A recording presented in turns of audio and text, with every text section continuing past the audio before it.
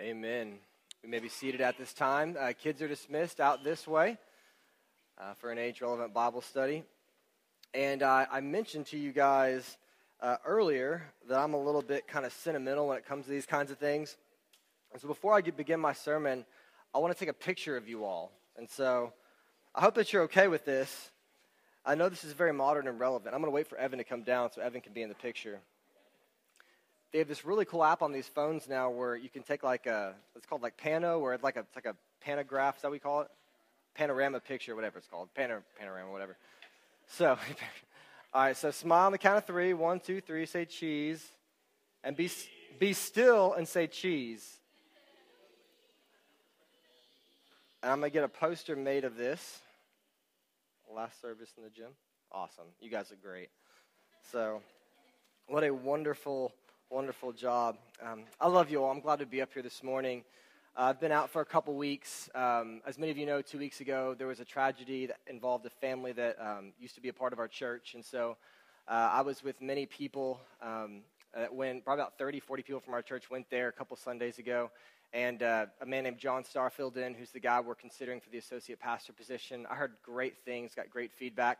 And then last week, we had arranged for James Yandel to come, one of my favorite preachers by far, and open the Word with us and also tell us a little bit about his trip. And I want to let you know, if you missed that sermon, we're doing this thing now called a podcast. Who knows what a podcast is? Raise your hand. Okay. What a podcast is basically every time we preach a sermon here at White Oak, we put it up on the website, but we also put it on this thing called a podcast. And so if you go to iTunes and search podcast, you can go to White Oak Houston, because it turns out there's like 50 million White Oak Baptist churches across America. And so if you search White Oak Houston, you can find our podcast. And so his message from last week is on there, and you can subscribe to the podcast. And so even on the Sundays when you're not here gathering with us, you can still hear the message, hear where we're at.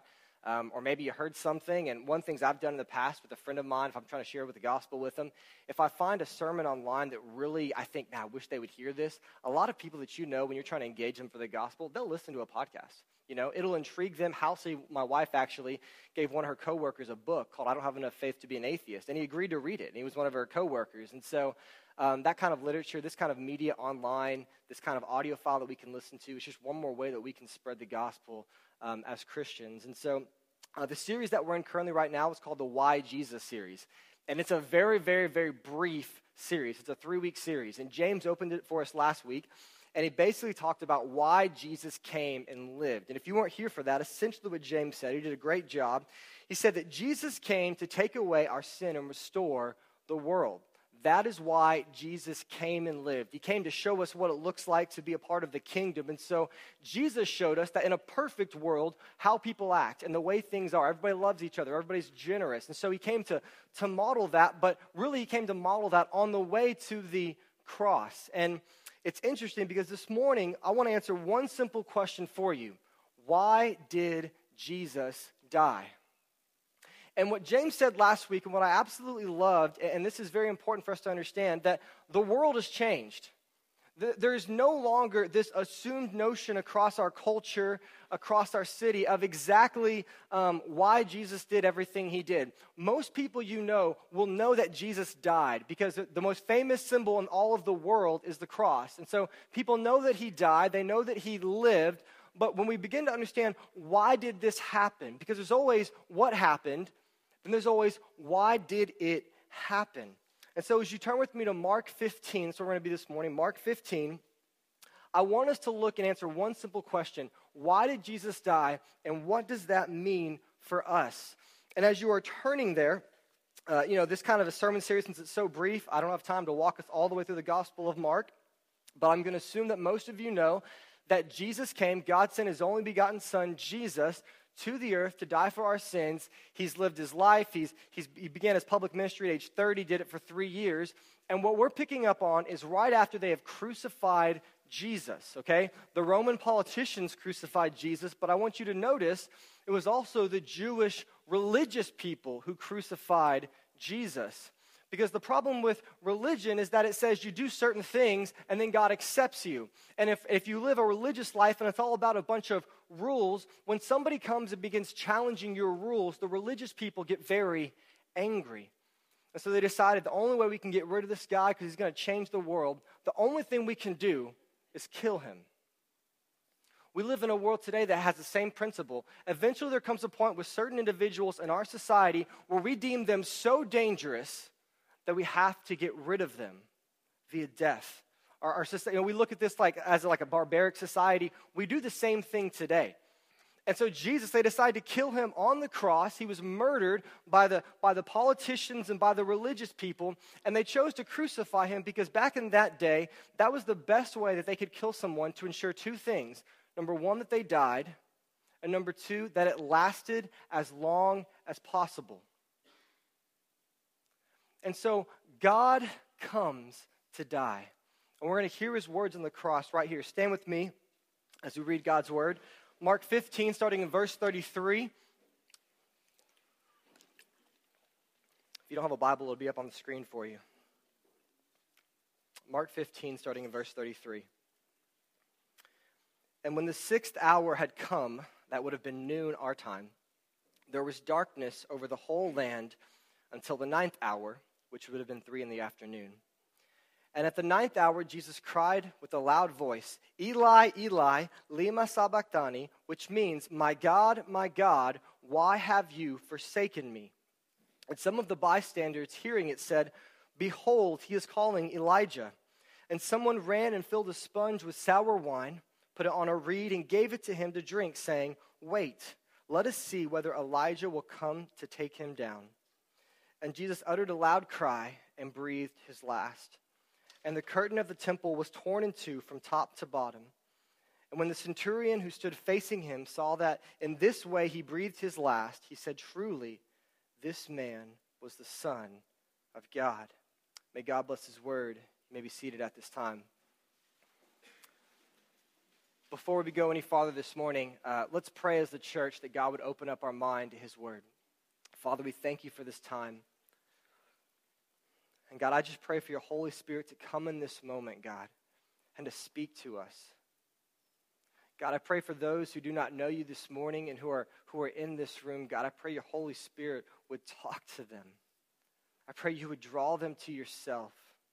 And for those of us who are believers this morning, God, I pray your word would be fresh in our hearts, God. No matter how many times we've heard it, God, your word never returns void, Father. And we just pray that you would uphold that promise to us this morning. Amen. So Jesus is dead. God, who was Jesus, is dead. I want us to think about this. I want us to let that sink in, that this man who claimed to be God and who truly was God is now dead. He was murdered on a cross. And I want you to think about the disciples. The disciples were men that in Jesus' life, he came and he began calling men to himself, that once he died, they were going to create the church. They were going to institute the church. And we are here today because of the way Jesus discipled the disciples. And there were 12 of them, and they were not the perfect bunch of people, but they got the job done to some degree. I want you to think about how sad they must have been. And it is my belief that oftentimes we focus on the despair of the disciples and how sad they were. And I mean, this was their friend, this was their leader, this was their teacher, this was God who they had met. I mean, they're very sad, and we think about that a lot. But I don't think we think as often about their confusion. Why would God die? Like me as a human and you as a human, you understand the concept of death because you know you're not all powerful, right? You know that there are forces in this world that are more powerful than you. And you know one day they will take their toll. And so as humans, we accept this idea because we're not all powerful. We can't control everything. But when you're God, it's supposed to be different, right? Like when you're the God of the universe, you're not supposed to have to be subject to death. And so there was probably some confusion. And I want to read something in Matthew 16, okay? When Jesus begins telling his disciples that he is going to die, Peter takes Jesus aside and begins to rebuke him, saying, this can't happen to you. Peter says this, and Peter took Jesus aside and began to rebuke him. Okay, Peter's rebuking God, not a good idea, saying, far be it from you, Lord, this shall never happen to you. You shall never die. But Jesus turned to Peter and said, I want you to hear this, get behind me, Satan. You are a hindrance to me, for you are not setting your mind on the things of God, but on the things of man. The only way that we will understand this question this morning of why did Jesus die is to look at it from God's perspective and not our own perspective. In fact, most things in life, the reason why you generally don't understand it is because you're looking at it from your perspective and not God's perspective. So why did Jesus die? I heard it said this way, and I like this. Why did a man who could raise the dead allow himself to die? Think about that. Why did a man who could raise the dead allow himself to die? And here's the answer, and then I want to explain it. Because someone had to die. Somebody had to die. And the reason why I say it like that is because I think that we often forget that when Jesus came to the world, the wrath of God was already in motion. I think sometimes we think of it as like this neutral thing, as, oh, what's going to happen next? But what James talked about last week is that in Genesis 1 and 2, God creates the world, and then in Genesis 3, Adam and Eve, the first two humans, they sin against God. And the second that they sinned against God, because God is perfect and holy and loving and good, if you walk away from what is good, if you walk away from holiness, it's just an implication that what happens is you sin, and now God's wrath must deal with this sin.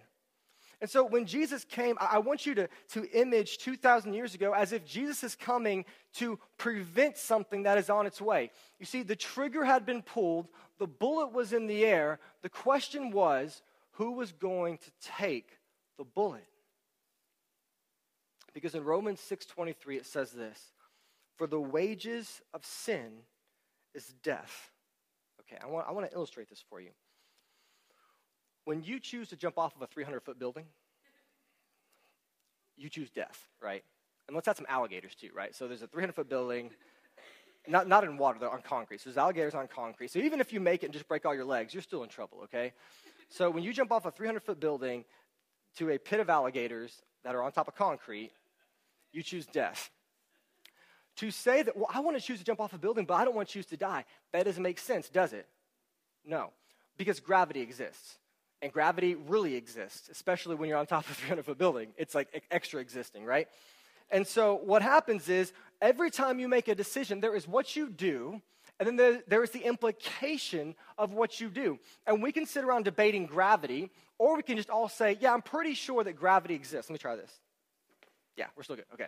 So gravity still exists, all right? Gravity is in the world. We know it. We experience it. And you also know one thing, that sin brings death.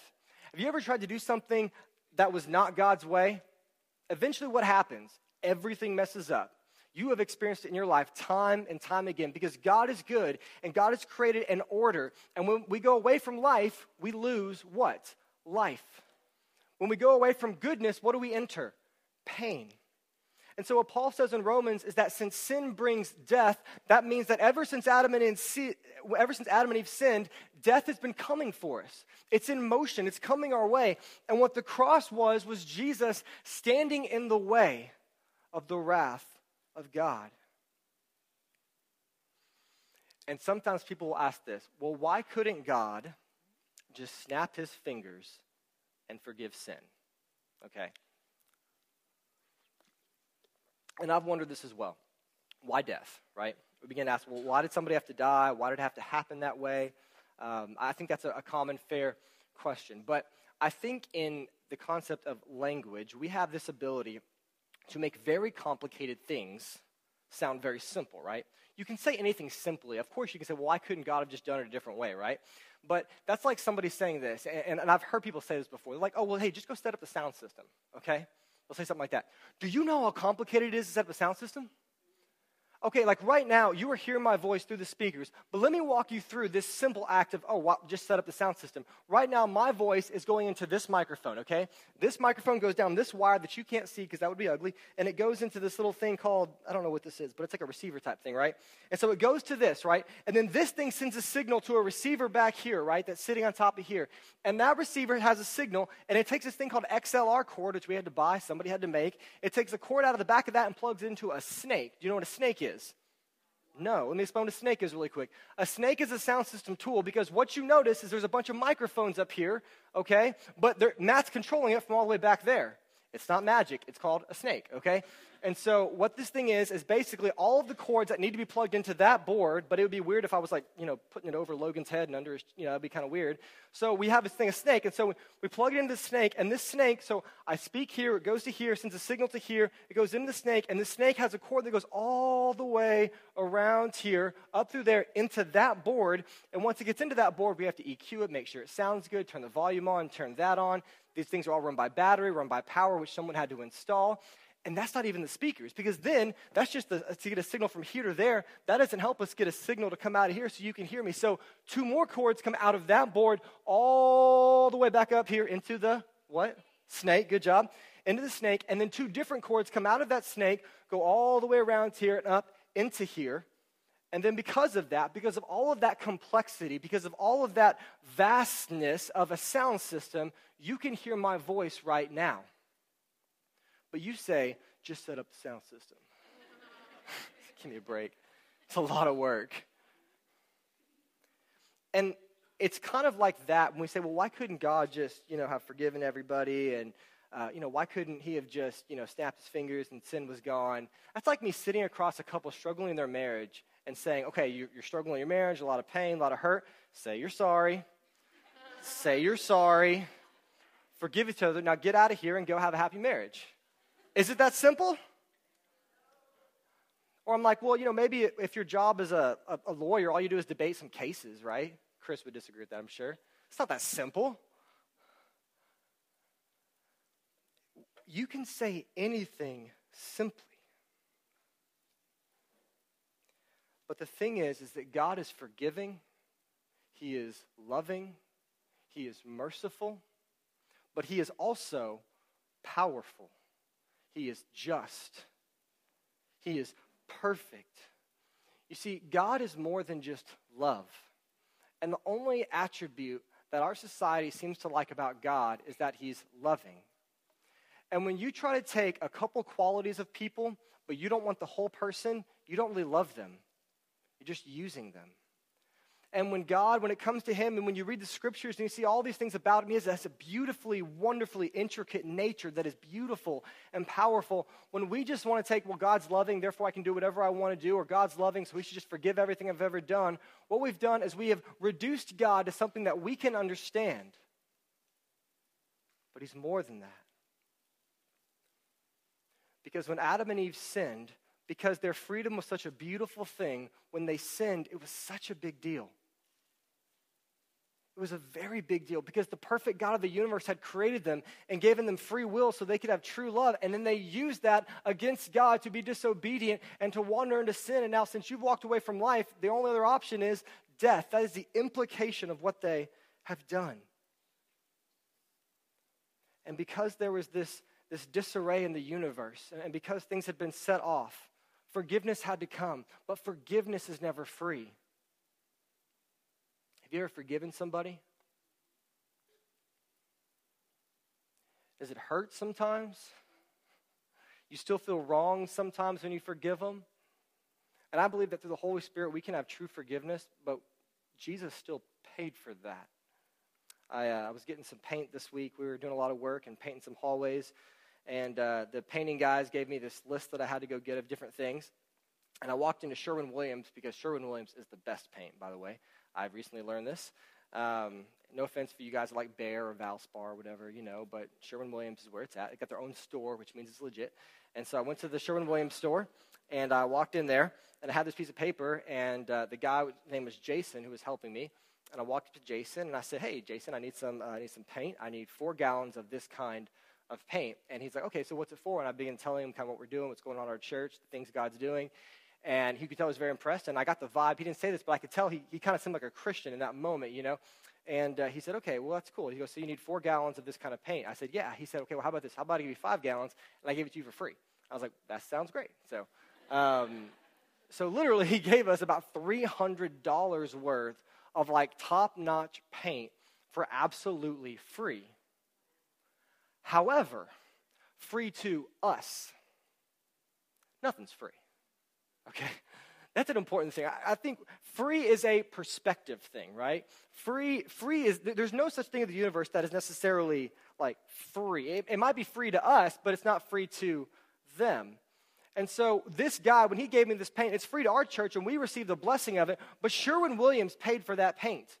They paid for it. They paid for the machines that made it. They paid for the cans. They paid for Jason to be working there at that moment in order to give us free paint. You see, it's free to us, but nothing is free. And that's the world that we live in. And so the second that we sin against God, the second that we walk away, something has to be done. There has to be a payment. It's just the way the world works. But what we see, and I love this equation that God's perfect justice plus God's perfect mercy equals Jesus, who was God, dying on the cross for the sins of the world. It was the only equation that fit. God's perfect justice, so somebody had to pay, and somebody had to atone through their perfection, because imperfection then requires perfection. So someone has to pay, someone has to be perfect, but humans can't do it because we created the problem, because we're imperfect. And so God's like, well, since we need somebody perfect, I'm the only one who's perfect. It's like the not it game, and God's the only one who can do it, right? And I don't want to go down this road. This is very complicated, which shows the beauty of the Trinity from the beginning. Since somebody was going to have to die, so it works out that God could come down in one person but still be ruling and reigning as the Father. Don't want to go down that, but you see the beauty of the Trinity, of community, of there being a person who can go down and who can pay the penalty for our sins.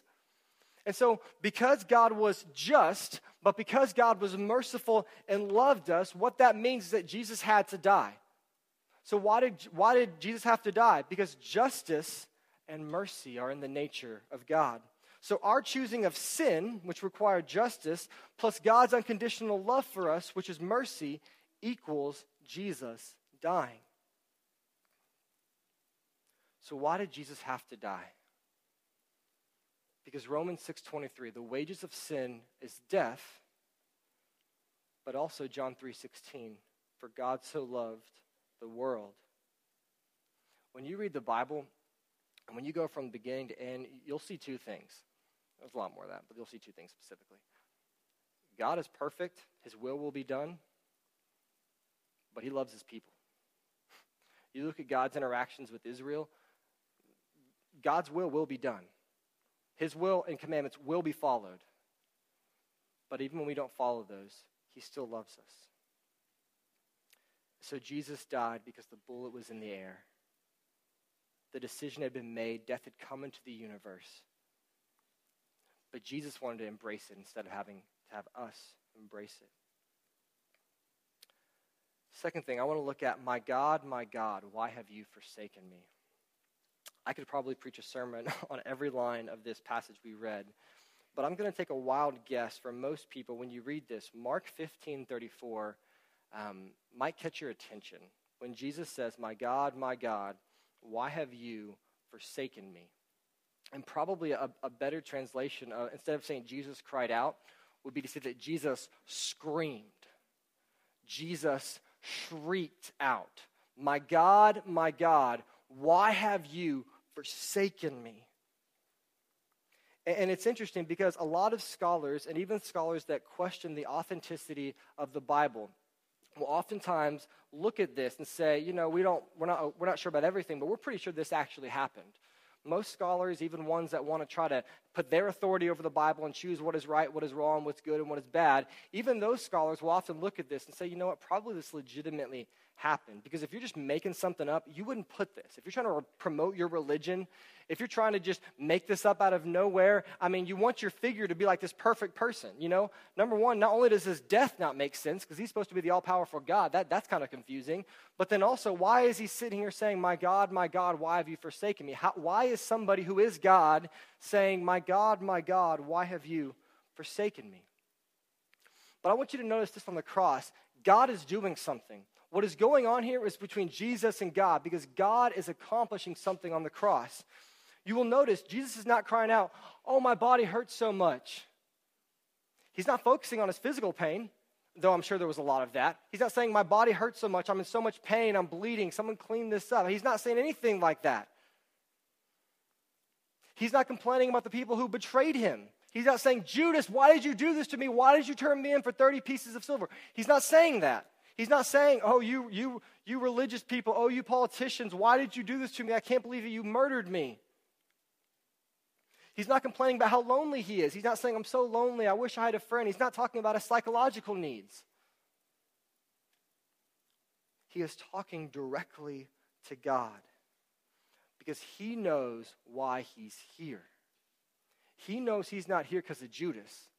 He knows he's not here because of his physical pain.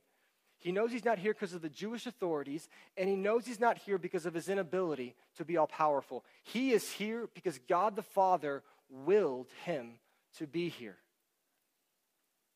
God is doing something on the cross. And what we see in Psalm 22:1 is actually in this statement, my God, why have you forsaken me? He's actually reciting Psalm 22:1, which a lot of the Jews would have been familiar with at that time, saying, my God, why have you forsaken me? The psalmist is talking about how much pain that they're in. And what we see here is Jesus is bearing the pains of human. He's reciting a psalm that many of them would have known. And so what he's saying is that pain that you feel in life, that pain, that hurt, that despair, that lostness, I'm bearing that right now on your behalf. I have to feel this way.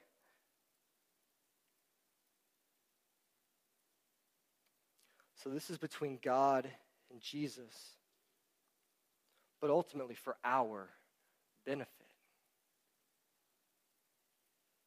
God is doing something on the cross because sin had to be paid for, but God didn't want it to be you and me. Jesus died on the cross. And this is so important to understand because to have a resurrection, you have to have a death. In order to overcome death, there has to be that moment of death.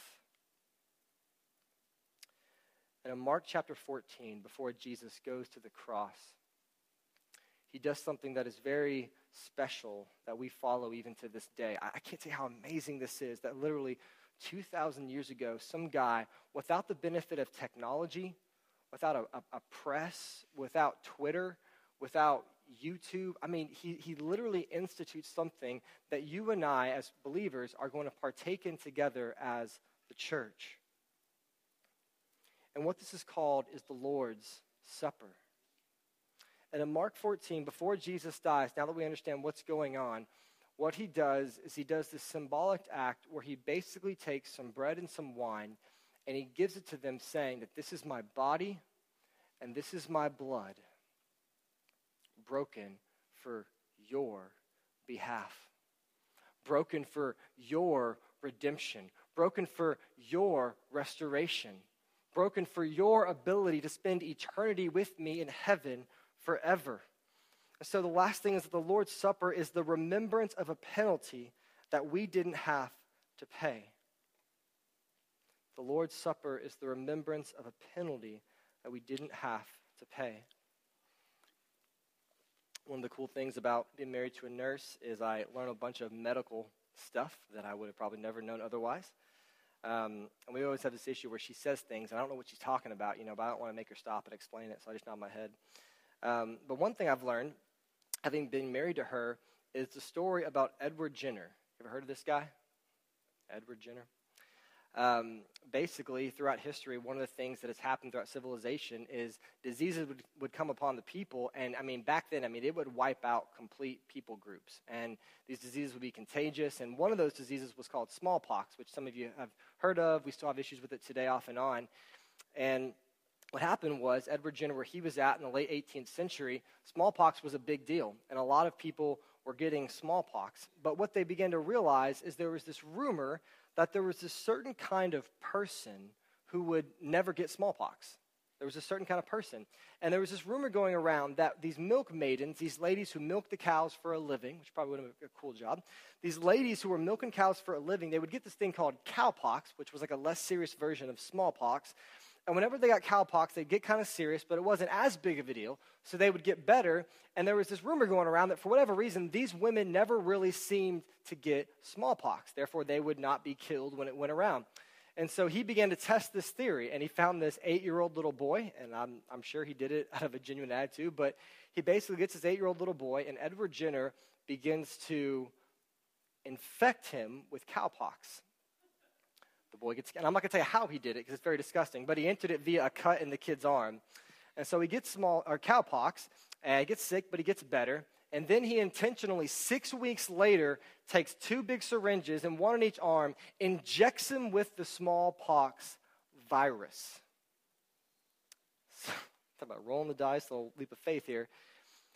He injects him with the disease that's killing everybody in the town. Anyway, so the kid gets a little bit sick, but doesn't get very sick at all, doesn't die. And because of what this man done, there was kind of some thoughts before him, but he was really the one that began to promote this idea that if we can find a way to have people experience this disease, to make their body think that they've had this disease before, when your body gets a disease, it begins to build up immunity to where when it comes around again, you can fight it off.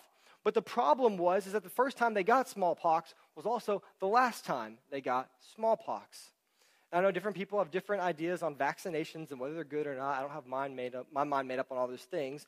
But the basic theory behind it is that if you can find a way to experience a disease but not die from it, you're immune to it. And I think it's very humbling when you think about the reality that in order to not get this disease, you need something outside of yourself protect you. And even though these people are protected from these diseases, what they are using is part of the disease that other people had, and most likely other people died from, that they may not die. And when we take the Lord's Supper, what Jesus did for us on the cross, it makes us immune to the wrath of God when we stand before him. And the reason why Christianity is so I think, it makes so much sense is because it puts us all on a level playing field, right? We've all got sin. We've all got junk in our life. Like, we've all got things that we do that are wrong. The question is, are we going to be the people who want to get over this? Are we going to be the people who want to get back to God? Or do we just want to live in our sin? And every time we partake of communion, and every time we partake of the Lord's table, what we are remembering is that this is a penalty, this is a death that we didn't have to die. And I want to close with this idea. The world tells you this: the problem to all your issues is that you got to go inside yourself and find the good. You ever heard this? You got to go inside yourself, find the good, and pull it out. You know, I don't know, but I've been looking forever, and I can't find the good inside of me, right? Maybe it's in my back. I don't know where it's at. I mean, I can't find it. Maybe you got more good in you than I got in me, but I can't find it. In fact, when I begin to look deep inside, it's like scary, right? You ever done that? It's like being in the middle of the ocean. Like, one of my biggest fears is being in the middle of the ocean and like looking down. And that seemed like a huge blue well or something that's like just 100 feet long. That's one of I have nightmares about those types of things. And when you begin to look inside yourself, and when you begin to even question your own motives of why you do a lot of the things you do, it gets really messy, doesn't it? And what the Bible says is not to look inside yourself for salvation and for goodness. The Bible says, look to the cross. The Bible says because of what Jesus has done, you can receive forgiveness if you believe in Jesus. And therefore, when you stand before God on that last day, even though you're an imperfect person, you are immune to the wrath of God because of what Jesus did. Because you partook of the body and the blood of Jesus, which killed him that you may live. And so Jesus came and died because somebody had to, but he did not want it to be us. And church, Easter's coming. And Easter's an awesome celebration. And we're going to have a great time together as a church celebrating Easter, celebrating the resurrection. But this week, we need to meditate on the death of Jesus. Because if you meditate on the death of Jesus, if in your prayer times you take a little extra time this week to focus upon what Jesus did on the cross, when we come here on Easter morning, you'll get it. And so we gather together today as a church, all of us together in this room, and we're going to partake of this table because it's the way that we remember and give thanks for the fact that somebody had to die, but Jesus didn't want it to be us. I'm going to close this morning by reading the text in Mark where Jesus institutes the Lord's Supper. And what I'm going to do is I'm going to read this text, and then I'm going to pray for our time together. And after I pray, you can begin to make your way up if you want to come up and get communion yourself, or if you would like it brought to you, you can remain at your seat and lift your hand. So I'm going to read this. I'm going to pray for us, and then when I finish praying, you can begin to come forward, and we'll close our time remembering the cross and how Jesus didn't want us to die.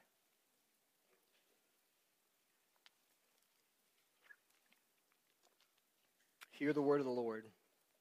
Mark 14, starting in verse 22. And as the disciples were eating, he took bread, and after blessing it, broke it, and gave it to them, and said, "Take this, this is my body." And he took a cup, and when he had given thanks, he gave it to them, and they all drank of it. And Jesus said to them, "This is my blood of the covenant, which is poured out for many. Truly I say to you, I will not drink again of the fruit of the vine until that day when I drink it new in the kingdom of God." Jesus, we love you. And we remember, God. And God, we know that all you ask of us is just to trust you and to be grateful. And I pray that the reverence of the sermon this morning and the seriousness of it, God, I pray that it would incline our hearts to see our sin and to realize that that sin was canceled out because of what you did on the cross. And God, as we take the Lord's Supper this morning, God, I pray it's not a repetitive thing, God. I pray it's as if we're partaking of the elements for the very first time. I pray that you would remind us that the cracker that we eat, God, what that represents is your crushed and broken body on the cross for our sins. And I pray that the juice would represent, Father, your shed blood on the cross, which brought us new life. Jesus, we identify with you this morning. We know that you died to save the world and to restore everything, God, and that's what we want to be a part of. We want to be a part of the kingdom of God. We don't want this world, Father. We want to be a part of your ways. We want to identify with your death, God. So, God, speak to our hearts this morning as the believers come forward to identify and give thanks and remember your beautiful death on the cross for us. It's in the perfect and holy name of Jesus Christ that we pray today. Amen. You may come forward at this time.